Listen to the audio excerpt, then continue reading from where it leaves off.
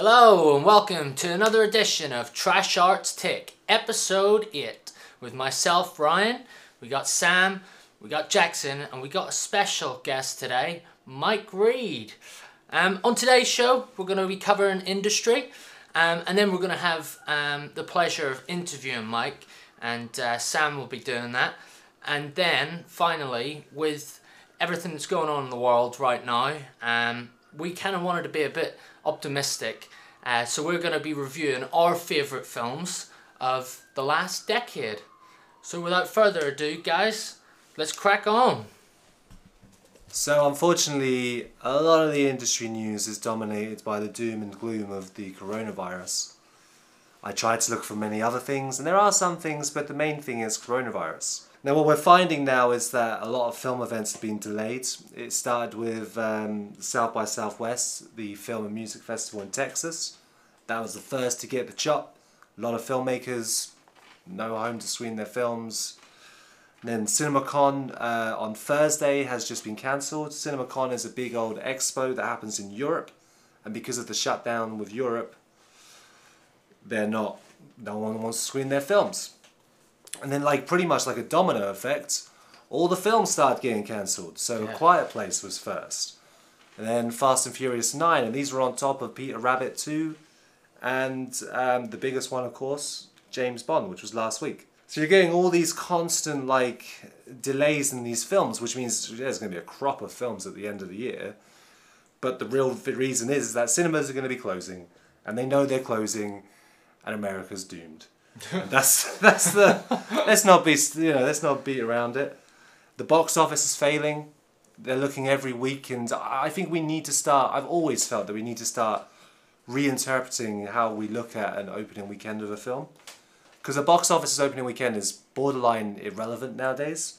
When you have streaming, or you have with the streaming you sometimes have that first day sort of films out, cinema, DVD, that kind of experimentation. That will be the future of the box office. So maybe the coronavirus will have to take into effect of how we actually view films. We'll see. I'm sure Netflix are I'm not going to say happy, because no one's happy with the coronavirus. But I'm sure they're probably thinking we're not delaying any films anytime soon. And of course, that's just films that have been completed. Every studio is now having to evaluate whether they're going to shoot in certain countries. Mission Impossible was going to shoot in Italy. That's not happening anymore. A lot of money is being pummeled into the UK, and the UK is trying to treg along, and it's all okay, but it's not. The industry will keep going to the UK for now, but whether this can continue, we're going to see a lot of delay on a lot of productions. And I don't know if the studios know how to handle that. We shall see. I think in our lifetime anyway, there's never been a pandemic as crazy as this. No, there hasn't. And as quick as this. And this is the thing, you've got Cannes Film Festival. They are in an awkward position where they did not put insurance on themselves if a situation like this would occur. So they're sort of we're not going to cancel it, despite France saying we're cancelling all big events. Let's see how that plays out. And even Tom Hanks got hit with the coronavirus on the set of Baz Luhrmann's Elvis film. Yeah. So yeah, anyone you love could die. Could die. This is the thing. I'm reporting on this now. In a few days, we might find out that everyone's dead. Pacino's dead, De Niro's dead, Scorsese's dead. Alright, I'm just naming Scorsese's people. But you know what I mean? Who knows?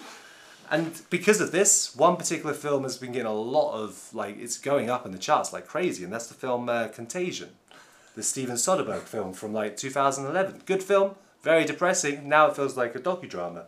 So everyone's kind of diving into that. So I tried to find something that wasn't just Corona, death, and cancellations. And Blumhouse have decided, due to the excess of The Invisible Man, they are going to do another Universal horror with going with Dracula. I think the reason why I said Hammer horror there is that Dracula is pretty much in the domain. Anyone can make a Dracula film. It doesn't have to be necessarily a Universal Dracula film. And they've employed Karyn Kusama. And Karyn Kusama did The Invitation, which is a fantastic film, most recently Destroyer. So I'm looking forward to seeing what kind of spin they bring to that. On a more local side for us, Last weekend was DV Mission, which is a fantastic 48-hour film challenge based in Portsmouth, and that kind of opens up to any team to try and make a film the weekend before, and the weekend after they have their ceremony. We were very lucky. We won Best Actress, Annabella Rich, who was a fantastic actress. She did a great job with our film. And we also got nominated for Best Sound. There were some great films that got some, that definitely deserve to win some awards. You can check all their out on their YouTube channel, DV Mission. Again, we'll put the link underneath so people can see it.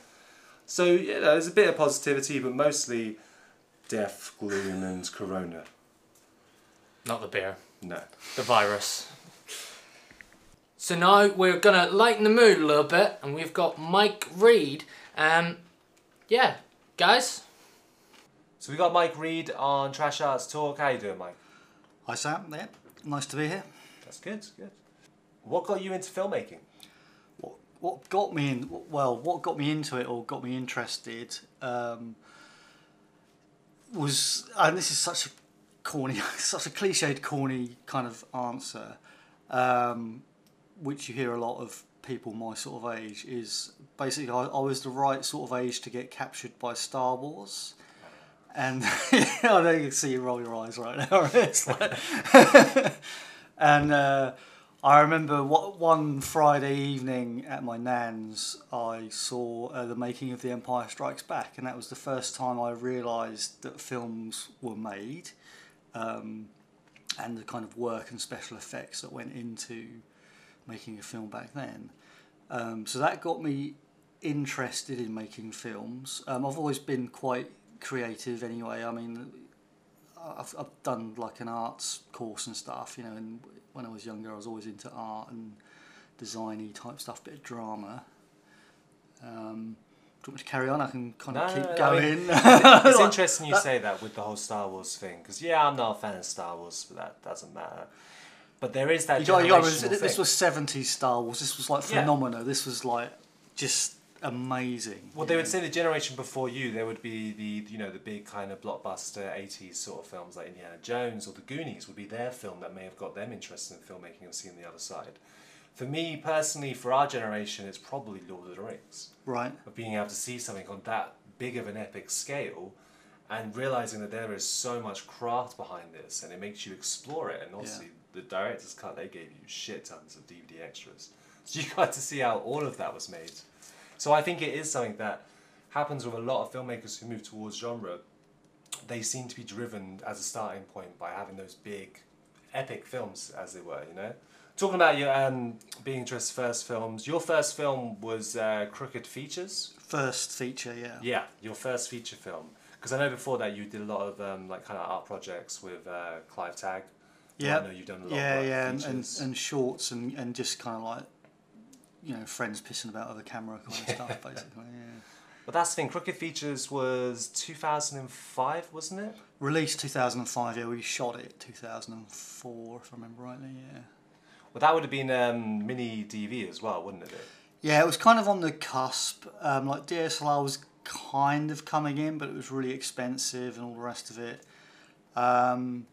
You know, thinking about it, if we'd shot it a year or two later, it probably would have been on DSLR.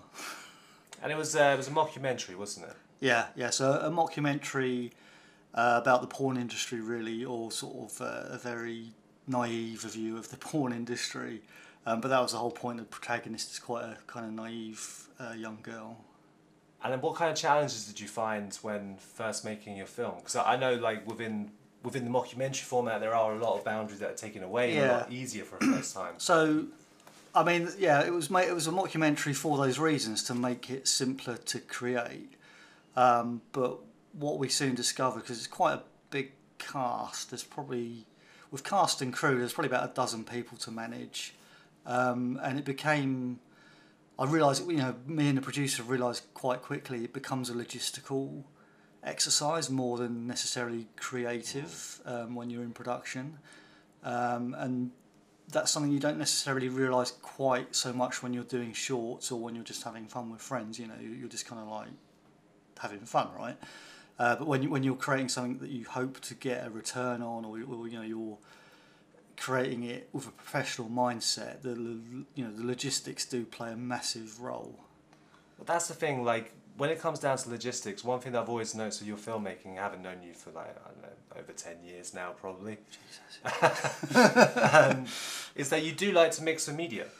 And I know some of it is more of the simplicity of trying to tell a story, but I know that you are, because if I'm right, like with a lot of that mixing of media, it is because you've come from art school from the 90s that encouraged a lot of visual mixed media as opposed to just sticking to one format. Yeah, I mean, I guess it's like, it's about, you talked about genre earlier. I mean, you know, for a long time I would just make science fiction stuff. But I think with the mixed media and the experimental stuff, that is about just breaking down boundaries and experimenting and seeing what works, see what doesn't work.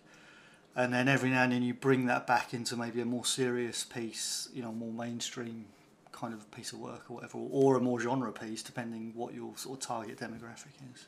Well, speaking of two of your more experimental feature films that we were lucky to be able to work on, there was obviously Gain in 2012, which was nuts and insane, and I got to act in it. And I have good memories of that. It's good. And just for people listening, that was it 2011 we shot that? I think it was 2012. 2012, so a good few years ago, and that basically this was co-produced with a friend of mine, Clive Tagg, and he didn't have to persuade me very. It wasn't difficult for him to persuade me, but it was the first film I made where I kind of let myself go a bit in terms of like kit and scheduling and to an extent logistics, because it was all improv, wasn't it? You know, kind of improv, which I'd never really.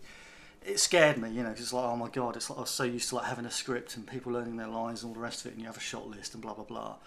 But it was so liberating and so freeing, that experience, that, you know, no matter what people might think of the finished product, I got so much out of that process, and I've kind of never really gone back. I mean, even today, you know, the phone in my pocket takes more video than my camcorder ever does, you know. Well, that's it, because the after Gain, I know that the next feature that we actually got to co-produce with you, 3am SMR, that was like, if anything, even more into the experimental with a collection of people and just being trippy as hell. And that started out as kind of, I suppose it's like a spiritual sequel to Gain. It was originally called Pain. Yeah. I can't remember what the acronym was for Pain, but and yeah, it was. This was more about, can you make something feature length in a day, or at least shoot something feature length in a day? And the answer is yes, you can, but I'm not sure you could make anything that wasn't experimental in a day. Yeah. if I'm bluntly honest. Continuous shots, just following the sounds of movement. For and so I mean, the reason it's called 3am ASMR is the genre is ASMR. It's kind of like one of the first feature-length ASMR films, and it focuses on the sound. So there's like a lot of footsteps in it and stuff, because that can be a trigger for people who get this ASMR thing, which is autonomous sensory meridian response, which basically is like tingles around the crown of your sort of scalp and stuff when you hear it's certain triggers, basically. So we're trying to replicate that. I mean, from the feedback we've got, some people get it, some people don't. So I think it's been mildly successful on that front. I think, you know, if I was to do it again, it would probably be a 2-day shoot, if I'm honest. But again, it's like, it's live and learn, and you get your rushes, you make something out of it, you know. Yeah, and it kind of pushed you more within to the ASMR, because I know it's a good opportunity where you get to plug your YouTube link for ASMR channel. And essentially with ASMR, to me, I always like to think that for you, it is another platform to be experimental, because otherwise it can be quite. Yeah, I mean, I've done sort of quite a bit of production sound recording in my time, so not in a mixing studio, but like live production sound, you know, documentary and feature stuff. So I've always had sound. I've always enjoyed sound recording. I find it quite sort of zen in a way, but also with me, it ties into the art in terms, sort of like Dada and surrealism, because like my ASMR channel, which is asmr.show, if you just type that into your browser, you'll end up at my YouTube channel. You know, it's an opportunity to just do some crazy stuff, but also some really, like, you know, the other day I was like counting safety pins for an ASMR video, you know, and that's not been published yet, but so I'll see how that one's received. But you know, I've done other things like, you know, like cut plastic dolls up and stuff, and okay, sometimes something like that triggers people in the wrong way, but that, I find that quite entertaining as well, and that's where the sort of Dadaism comes in for me. It's like an art is about creating a response, whether it's positive or negative, and to get people to think, you know, and you know, no matter what you think about me cutting a doll up, it is still basically a piece of plastic. Okay, it's like a human figurine shape, but you're projecting your own thoughts onto the video. You don't know what I was thinking when I was cutting that doll up. You're thinking it as you're watching it, so it's more a reflection of the viewer than the creator. In that's how I view it. So when people moan at me, I'm like, well, whoa, you know, you're projecting your view of reality onto my videos, and it's reflecting back at you. It's nothing to do with me. You know what I mean? No, that's the thing, because you do you do get quite a split opinion on those things, but so did Dadaism, so did surrealism. Exactly, and I think that's why that sort of stuff is still around, and obviously, you know, like the advertising industry really picked up on surrealism because, you know, it's you know, the not necessarily the implausible but the impossible, and it does. There's something, it does engage people at a certain level and get them emotional, which then obviously marketeers can sell you on an emotion, you know. No, most definitely. Sorry about that. So yeah, what would you say would be, if someone went, here you go, all the money, Netflix have greenlit you, everything's in place, what would be that dream project? Well, a project I tried to get in place because I got a load of like YouTube strikes on my channel because of like the doll videos and stuff like that. I started bringing in a lot of puppets, and I had this idea.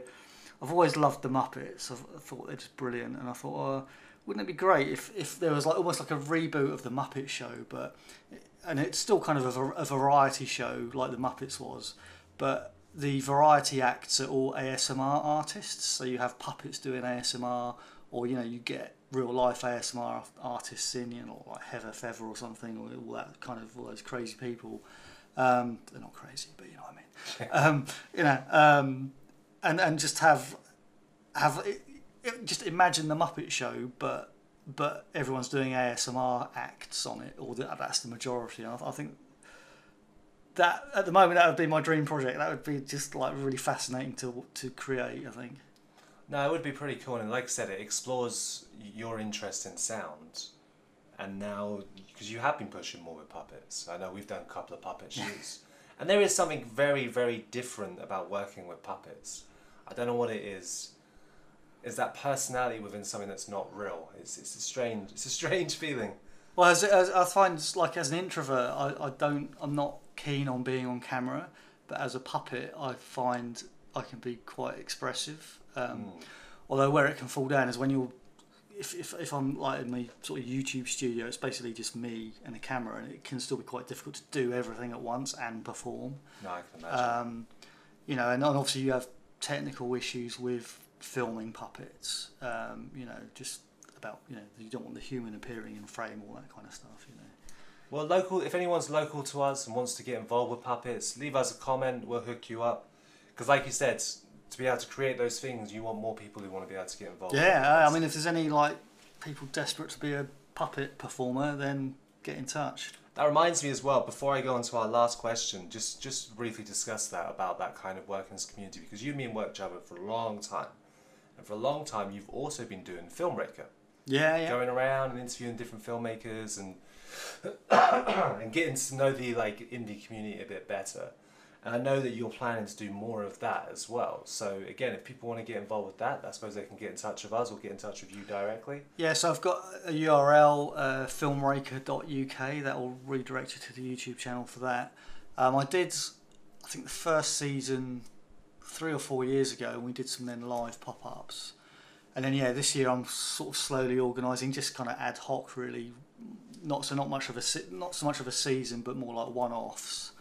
And just like I caught up with you again, didn't I? So we've got like the 5-year gap of Sam 5 years ago versus Sam like this year and stuff. It's quite interesting to compare.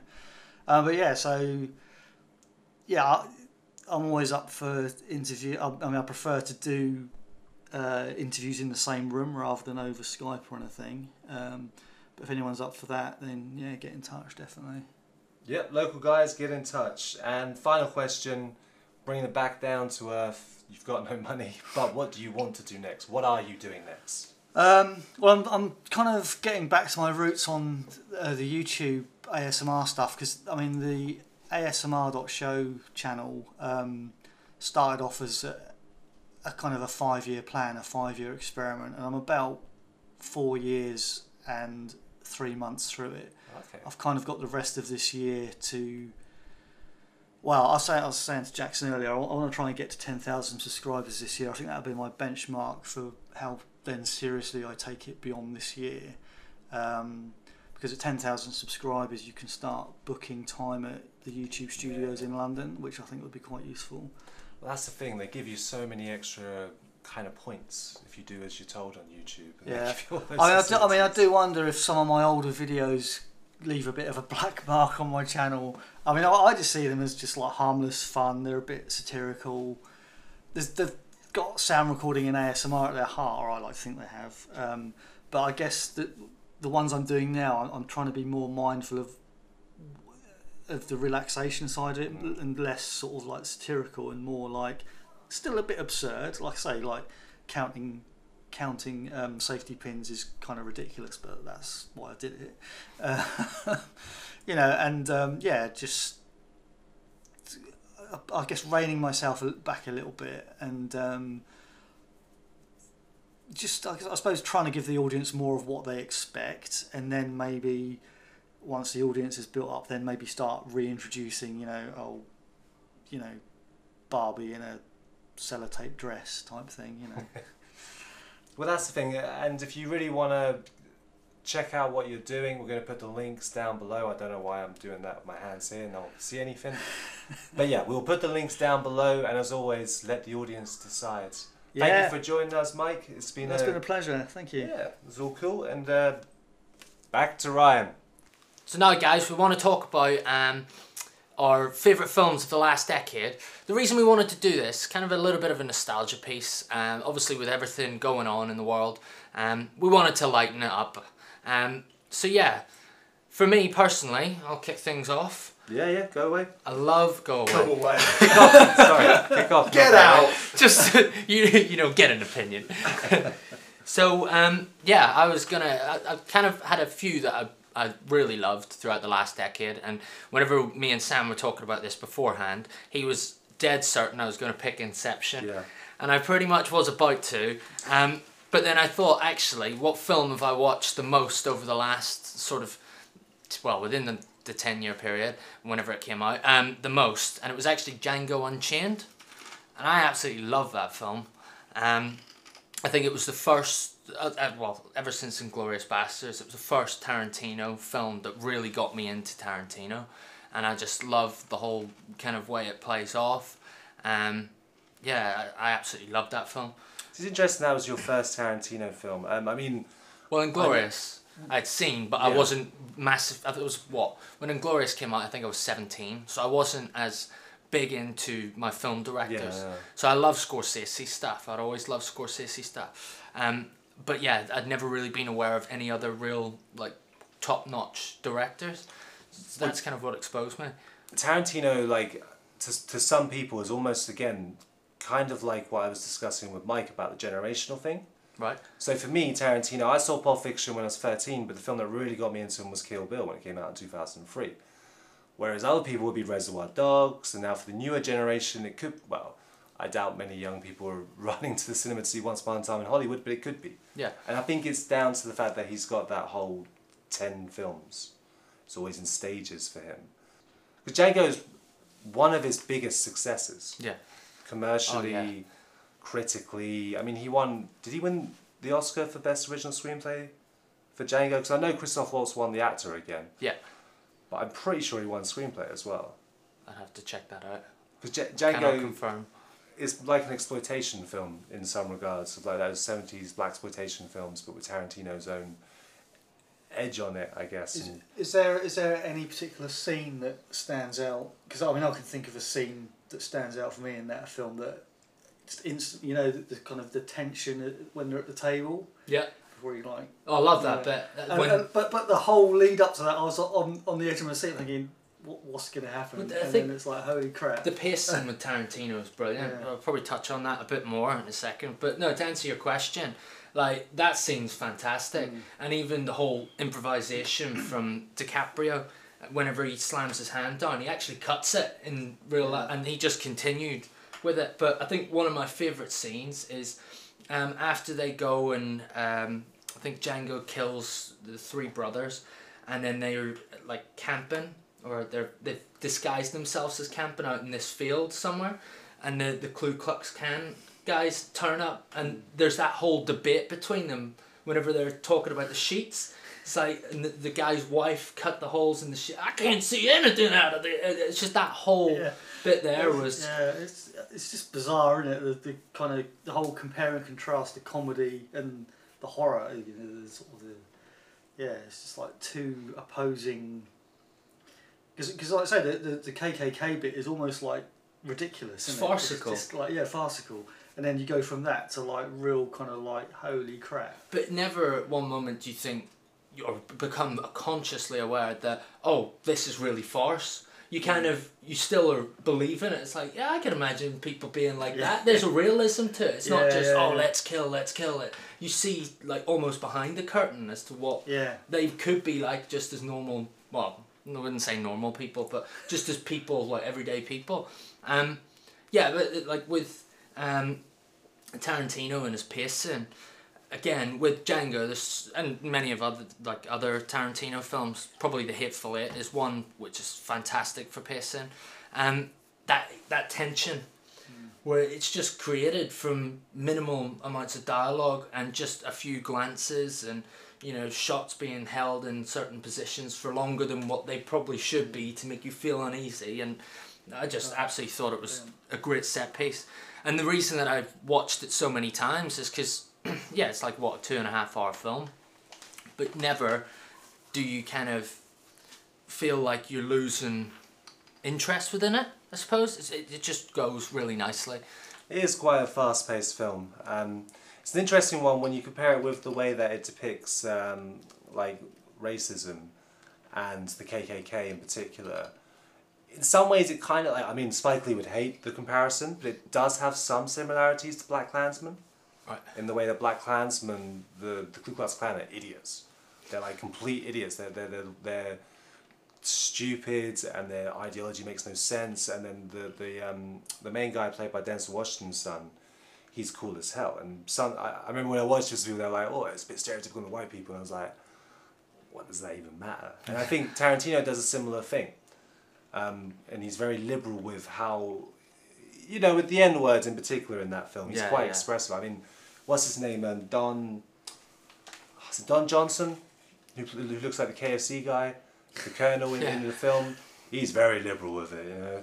But then that's the funny thing. I remember I saw a meme from that film this week, and it's DiCaprio, and he was struggling with the scene because of all the swearing and all of the N-words and fuck and motherfucker and all that. And again, this might not be true, but Samuel L. Jackson turned around and went, this is a motherfucking Tuesday to us. So, you know. And I always like that Samuel L. Jackson's always said about Tarantino's use of the N-word and the swearing and the taking on black culture to some degree as him being like one of his daughter's white friends who just loves black culture, you know, that it's harmless in some respect. You know there's a respect thing there. Yeah. Especially with Django. Django definitely shows that he has a lot of respect by putting that revenge kind of exploitation element of having that hero figure in Jamie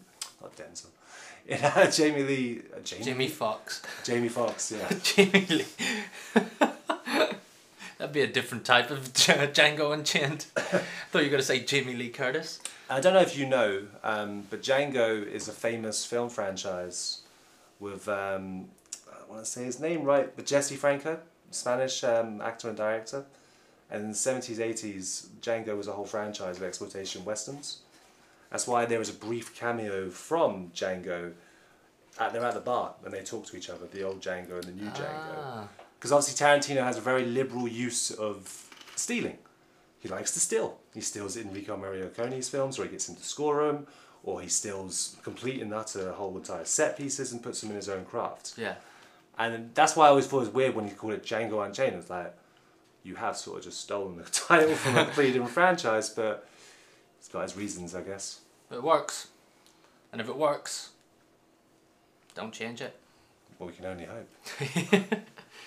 Jack, what about yourself? I thought for a while about it, but I think in the end, the film that impacted me most over the last 10 years was Mother. It's one that's really stuck with me. I only watched it the once, but I felt like I only really needed to watch it once. I will watch it again at some point, because I do think it's worth a rewatch, but it's very, very heavy. It's a very... so much... I mean, the whole film makes you feel frustrated from the very, very beginning. It pushes you emotionally in certain directions and makes you identify very heavily with Jennifer Lawrence's character, and that's I mean, altogether, it's very, very difficult to sum up, because obviously it's an analogy for environmental the environmental crisis that's coming. It's sort of a look at God and Mother Nature and the relationship between those ideas, and where sort of humans fit in this world, and what, how we've treated the world specifically. So I don't want to say too much, because it's like, it'll give it away very, very easily. But like it really there's so much to think about and discuss. I remember when we walked away from the cinema after seeing it, we were discussing it for hours afterwards, trying to work out what every single part of it was. And I mean, I love Darren Aronofsky's work anyway, but I really feel like this is, I think Mother is his strongest film. I know that's quite a big statement to make with Black Swan and that in his past, but yeah, it's a weird one, Mother, isn't it? Because he wrote it, like, as he said, it was like taking lots of shots, because he just wrote it in one night, because he just had all this fucking anger towards the environment and everything that's happening. He just sat and wrote the scripts, and he's Darren Aronofsky, so fortunately the famous people and the money were there to just go with that mad rush of an idea. And if you remember correctly, Paramount marketed it terribly. Yeah, the marketing was so bad. They made it look like a horror film, and it was not a horror Yeah, I film. remember the trailers. Very much an art house, metaphorical film, really. I don't think... Allegorical, almost. Yeah, I don't think I would put it into... I mean, it was horrific, no doubt about it, but I wouldn't necessarily put it into the horror category again. No. Psychological? No. No, it's not even psychological. It is much more about the bigger story that it's depicting within it. It's, it's set within this house, but this house is the world, or even the universe as we know it, or even sort of an ephemeral recreation of wherever God and Mother Nature coincide. It's a very there's a lot to it, because the main character played by Jennifer Lawrence is obviously, by the end you realise, is supposed to be Mother Nature, and the poet, her husband, who is played by, I can't remember. Javier Bardem. Yeah, that's it. Yeah. There you go. He is obviously supposed to be God, and then he essentially, without giving too much away, he continuously invites people into the house, which just more and more they wind Jennifer Lawrence's character up, and just do the things that they're not supposed to do, and really fuck the house up, and destroy everything. And no film has ever made me feel like that. There's no film that I've been sat in the cinema on the edge of my seat, clenching my fists in frustration. Yeah, I mean, and there are moments, again, though, that you are scared for certain characters. There's things that are so shocking and horrific you will never, ever forget. You'll never forget what you've seen in that film. Jack still has nightmares. I do. No, but it's just a piece of poetry in film, really. I think I would recommend it to anyone to watch. It's not an easy watch. It's not a light-hearted, sit down with your partner and watch something nice or anything. Yeah, I would not watch it with your children or anything. Yeah, just sit down and watch it at some point though, because it will affect you. Sam? So one of my favourite films the last 10 years was Under the Skin, which was directed by Jonathan Glazer in, I believe, 2013, 2014. And the main reason, I'm a big fan of pushing with surrealism, and I find it's really hard to do surrealism in modern cinema. And what I love about Under the Skin is it mixes surrealism, but it also mixes grounded filmmaking, as well as horror elements, as well as sci-fi elements. Because if you strip the story back, it could very easily just be Species. And Species, if anyone remembers, is an awful film from the 90s, which focuses on such a big story. There's the alien running around, and she's trying to harvest all these men, and they go for the sexy element and all that kind of stuff. And what I love about Under the Skin is it strips it back to what humanity is in itself.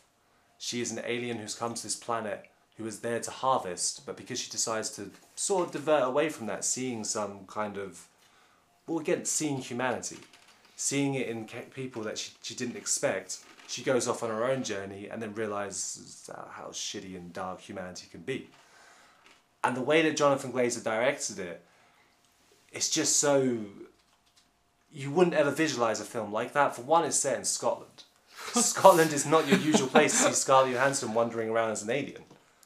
And the fact that they shot a lot of the scenes with an almost candid camera, GoPro sort of vibe, like the bit where they're walking through this supermarket, and it's just this nice low shot, and you just know that they're just filming, that it doesn't matter. Or she stops the car and talks to people, and some of those people, they don't have a clue who she is. They don't know she's Scarlett Johansson in that moment.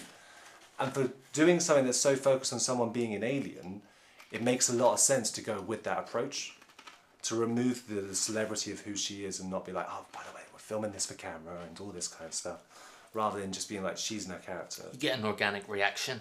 Yeah, I remember there was a meme around the time of Scarlett Johansson falling over, and everyone put her in loads of different pictures of loads of different people. No one knew what it was, but it was in Scotland.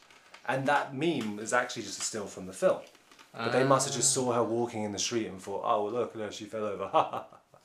Despite the fact it's a scene in the film. Because the cameras aren't, they made it so secretive in that response.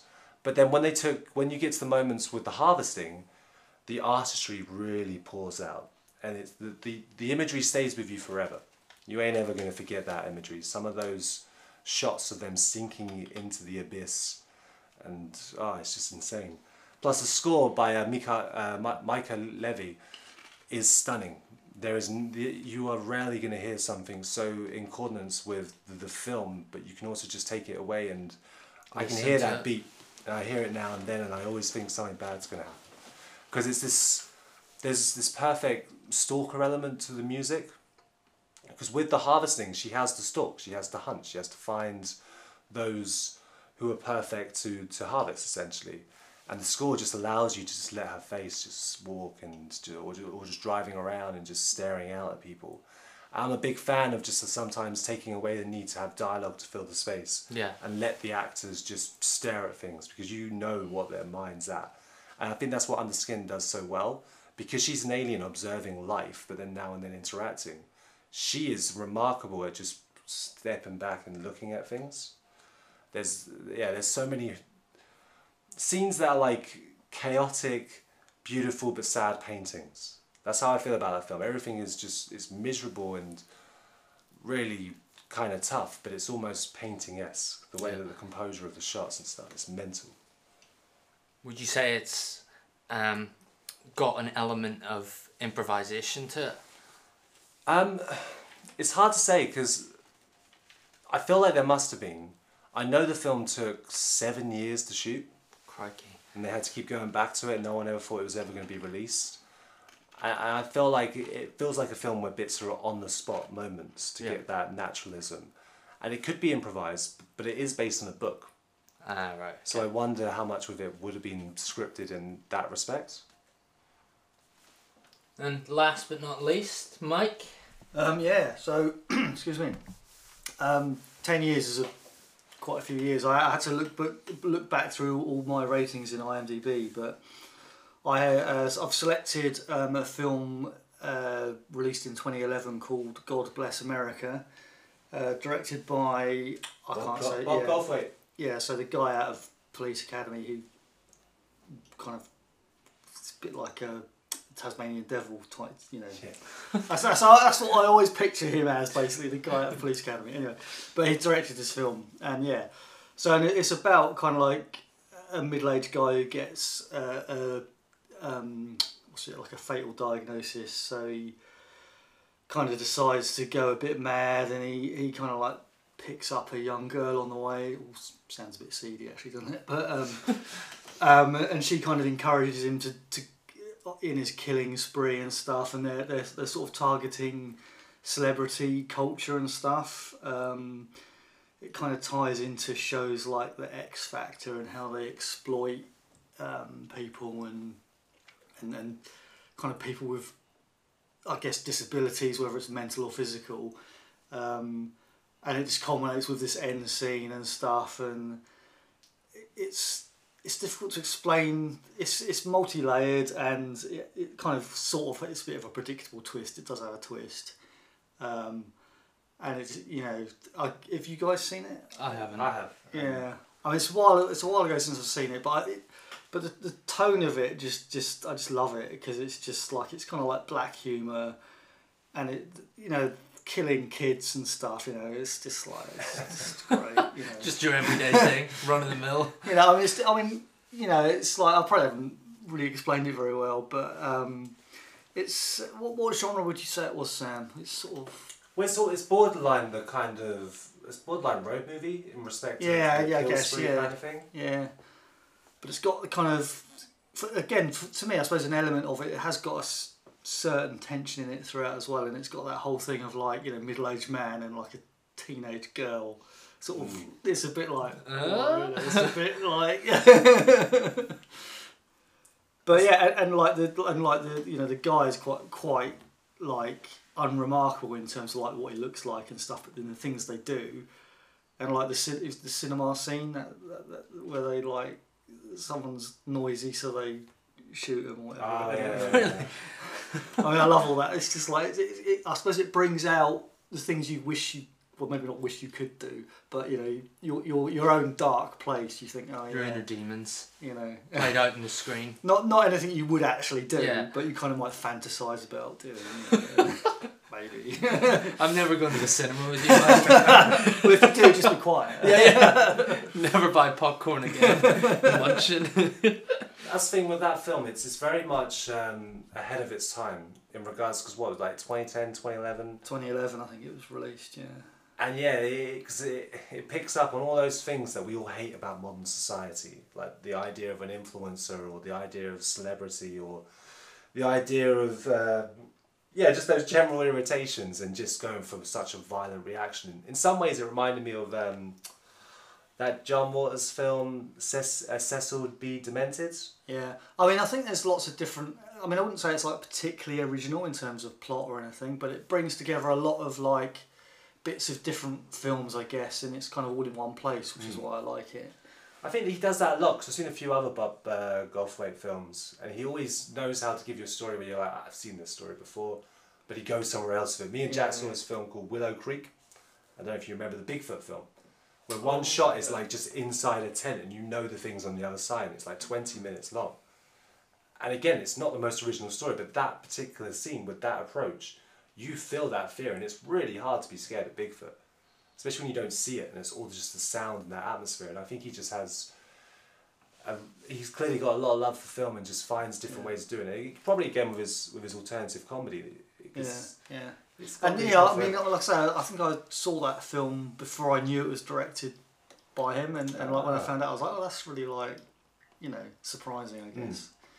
But yeah, no, I really enjoyed that film, and like I say, it's like looking through my kind of IMDb ratings, I was like, oh yeah, okay, I rated that quite high, and that was the first one I came to from the last decade that I'd rated highly. Nice. Thanks, Mike. So, guys, we hope you enjoyed the show today. If you can give us a like, please do. If you can give us a subscribe, Hit the bell! Hit the bell. Yeah, hit the bell. And if you have any kind of films that you want us to review, give us a comment. Other than that, thanks for listening. Trash Arts Take out. Bye.